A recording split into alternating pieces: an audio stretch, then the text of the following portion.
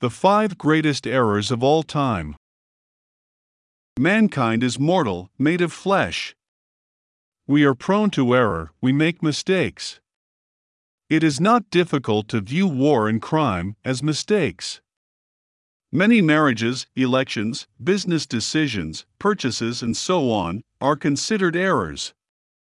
But, if you ask people, they will claim humans are a rational species, and they are themselves highly rational.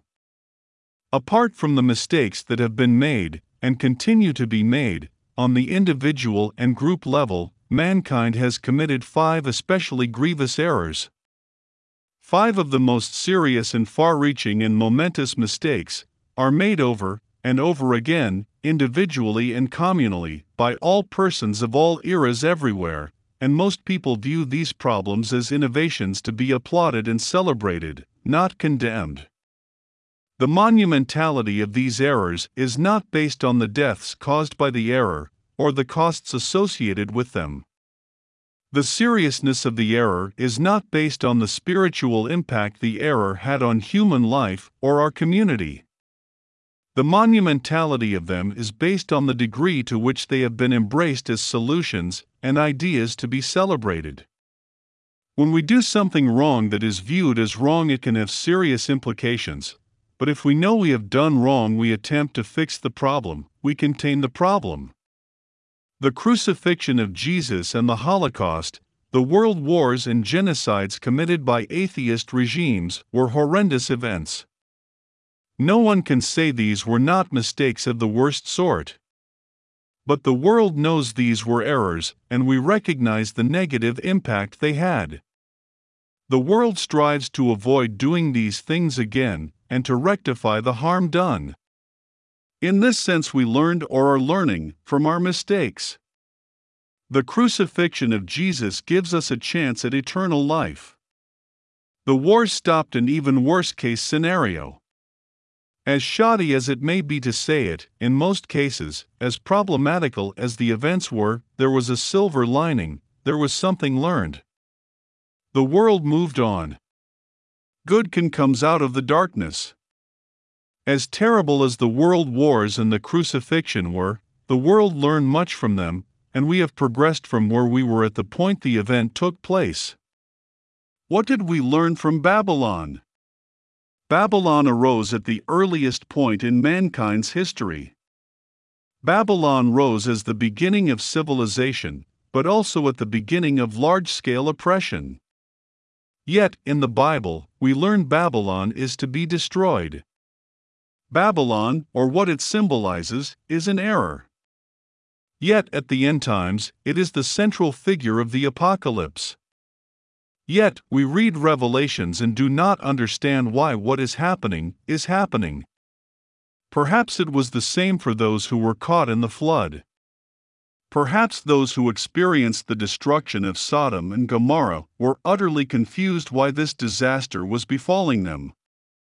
It can be bad to drink alcohol, as it negatively impacts many of us. It is worse if we drink and allow our drinking to negatively impact others. We may get drunk and have a traffic accident. It is worse again if we become alcoholic and cannot stop drinking. But how much worse is it if all of this happens and we do not even admit there is a problem? Babylon developed some things which were innovations at the time, but which still exist. These things have been normalized. The Bible tells us at the end times to come out of Babylon. But that is not the worst of it. Most people who read Revelations think everyone is being called out. We may think God is talking to all persons. He is not. In Revelation 18 we read, 4b. Come out of her, my people, that ye be not partakers of her sins, and that ye receive not of her plagues. Not all come out. Not all are told to come out. My people are told to come out. Saints are to come out so that we are not partakers of her sins, and so we do not receive her plagues. If all come out, the city would no longer exist. There are 2 groups who bewail the fall of Babylon. These are the rulers and the merchants. The state was developed by Nimrod. Nimrod was the originator of the city-state. Tribes were ruled by male elders, cities and empires were ruled by a man of renown, a mighty man. These are the kings of the earth. We who believe know the Bible talks about two peoples. The Bible never talks about the human race, it talks about the people of God and those who are of Satan. We on the right might be forgiven for assuming the five evils are associated with the left. Interestingly, the state is associated more often with socialism, communism, collectivism, and the social agenda of the left than with anything on the right. Indeed, conservatives have consistently tried to minimize, if not eliminate, the state. But why is that? There are Christians who argue we on the right ought to obey the state. The Bible, it is said, instructs us to obey the higher powers. Capitalism is as dependent on the state as communism. We will discover both left and right equally embrace the five errors. Indeed, there are large numbers of Christians who assume the state is consistent with the purpose of God. This is why Protestants have consistently looked to the state for protection. Romans 13 verses 1-7 Let every soul be subject unto the higher powers. For there is no power but of God, the powers that be are ordained of God. Whosoever therefore resisteth the power, resisteth the ordinance of God, and they that resist shall receive to themselves damnation. For rulers are not a terror to good works, but to the evil. Wilt thou then not be afraid of the power? Do that which is good, and thou shalt have praise of the same, for he is the minister of God to thee for good. But if thou do that which is evil, be afraid, for he beareth not the sword in vain, for he is the minister of God, a revenger to execute wrath upon him that doeth evil. Wherefore ye must needs be subject, not only for wrath, but also for conscience sake. For this cause pay ye tribute also, for they are God's ministers, attending continually upon this very thing. Render therefore to all their dues, tribute to whom tribute is due, custom to whom custom, fear to whom fear, honor to whom honor. This seems clear enough, but we are also instructed to have no other gods before the Almighty. A man can have but one master. But if we live under the state and serve the state, is not the state our master? But that is the point, if we live under the state, we must obey the state. We are not permitted to fight the state, but are to serve the state, so as to not bring the church into disrespect. As the slave does not serve his master with eye service, but as the servants of Christ, doing the will of God from the heart, the church is to serve those whom he has put himself under. This service is to be done according to the flesh. Romans 3 verse 20 Therefore by the deeds of the law there shall no flesh be justified in his sight, for by the law is the knowledge of sin. The state operates by law. The state is a maker of law. Man must be reborn to be saved. We enter a new kingdom as we leave the old kingdom. Those of the Spirit are in the world but not of the world. We do not oppose the state as flesh and blood. To do this, to rebel physically, is to remain tied to this world of the flesh. The church is to live as the people of God. A key facet of this is ownership, even unto our ownership of self. The state sits in the high seat of God. The state poses as the owner of what is God's. The state is truly the abomination of desolation that destroys all that is holy. To understand the distinction between the church and state, we have to understand ownership. The state asserts ownership is a legal right. This is because it is the state that creates the law. We own what we have been given a license to. This claim makes the state the center of everything. This claim, however, only makes sense or can only be valid if the state has the power to protect its regulatory authority from domestic and foreign enemies. Enemies are those who seek to take away one's property. But what right has the state to assign to its subjects property rights? This authority rests solely on its physical power to impose its decisions onto its subjects and any foreign power who disputes its rights. But we have to ask if the power to enforce regulation is the only way to legitimize ownership? Does the stronger person or organization always have the right to claim what it has the power to take, and if not, where does the rights of the state to possess a dominion, a nation, come from? Does all political power come from the barrel of a gun, as Mao is reported to have said? If a captain cannot land on a continent and claim it for his sovereign, how does the sovereign arrive at his claim to an island or other territory? If an army cannot legitimately invade a country, slaughter its army and claim the conquered territory for its emperor, how does the emperor get the right to divide this territory into estates for his nobles? We are now watching Russia invade Ukraine. Russia intends to capture it and incorporate it into the Russian territories. It will then divide Ukraine into territories its officials will control. If this is not a valid way of acquiring territory, what about all the other lands under other states? How did the U.S. come by its lands, or the island of Puerto Rico, for example? But there is another way the state legitimizes itself. This process of gaining legitimacy is called democracy. We the people vote in a government, and the government then regulates the affairs of we the people. The legitimacy of the state is acquired from the people, who acquire their legitimacy from the state.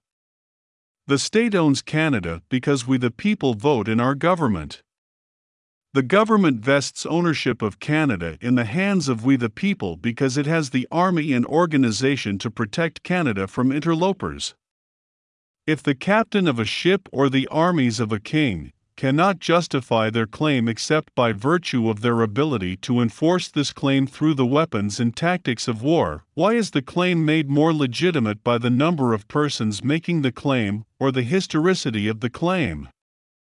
If one person cannot make a legitimate claim on the earth, why do 10,000 making the claim 10,000 years ago make the claim more plausible? If the captain of a ship has the right to seize Central America for the Spanish king, why can't I seize my town for myself?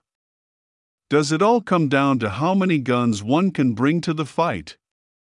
If force does not legitimize ownership, why does a majority define truth, or who has the right to rule, as in democracy and as in peer review? If 10 people decide to take my car, does it become theirs because they outvoted me and my claim? Or because 10 people can gang up and form a mob and take what is mine, does what they take becomes their property? What if the majority vote in one member who becomes king? What if the king signs a decree that gives what is mine to others for the good of the community? Does this mean my rights to what I created can be invalidated by a majority vote? Can the greater good nullify my property rights? Can a regulation issued by the state rescind my claim to what I paid for because the state has been legitimized by a majority vote? No one believes personal power or the power of numbers truly think the physical power of the mob defines what is morally right. But we all think it is in our best interest to play along with democracy and the rights of kings and hope we benefit from our compliance more than we are harmed. Democracy is a hypocrisy of the highest order. But what if I claim an island is mine and another person offers me $1 million to transfer my claim to him? Can I sell it to him? Apart from the issue of if my title to the land is valid, is the question of if money can be used as a store of value or medium of exchange. For some reason, civilized people think that if something physical is divided into portions, and these portions given values, one has invented money. We do this with all kinds of things: stones, shells, paper, gold, and other metals, and even numbers themselves. Imagine someone putting numbers in a computer and calling these particular numbers money. Because other people with other computers play along, the one who created this digital currency gets away with it. Bank money is a pyramid scam, but so long as everyone plays along, the scam can work. Money as quantified assets is like a pyramid scam. So long as people will pay money to receive more money at a later date, the scam works. But at some point, there are no new buyers of money, and so the person who bought money, hoping to get more later on, cannot receive their supply. Then the pyramid collapses. Bank money only works so long as people keep taking it in exchange for real things with real value. But this only happens when they believe other people will take it for their real things of real value. But this is also dependent on people thinking the government decides who owns what, who can sell what, and so who can expect payment. What if we find out the government did not own the nation, and could not license property or corporations, and it was all a scam? What would happen to bank money when people lose their title to property? But of course, this could never happen, could it? But if the state cannot issue a clear title to land and money created out of physical assets, is property no one has a right to, then what gives the person who is making gold coins the right to turn gold or paper into money? No one asks this question, yet it is a pertinent question. Before buying land using gold coins or paper money, I ought to be convinced that not only does the seller have a clear title to the land, but that the mint has the right to make something called money from paper or gold or other asset. The problem does not vanish because we decide to use paper or shells or digital units in place of gold. If we can question who has the right to claim land, the right to own anything physical arises naturally from the original question. Indeed, with digital currencies the questions only become more troublesome. Who or what gives the person who creates a digital currency the right to claim what is physical? To put this another way, my bank puts $2 million in my account. I buy land valued at $2 million. The seller lost a real piece of land. All he has is numbers in a bank account. The bank claims the seller can buy other things with these numbers in his account. This passing of numbers around to represent value can carry on indefinitely. But until the bank gets its $2 million back, interest is being paid on the loan. But if the bank wants $2,200,000, how is the money paid back? If I borrow $2 million and have to pay back $2 million plus interest, where does the interest come from? Fred bakes a pie. I borrow $10 and buy the pie. I eat the pie.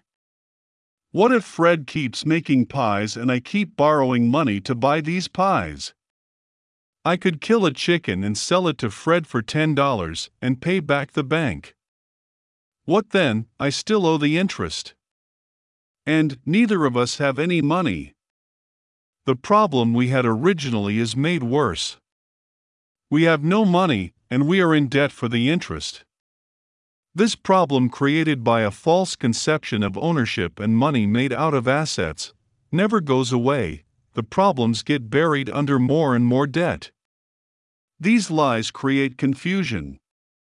It is a confusion that has not been eliminated, but made manageable by what is called double-entry bookkeeping.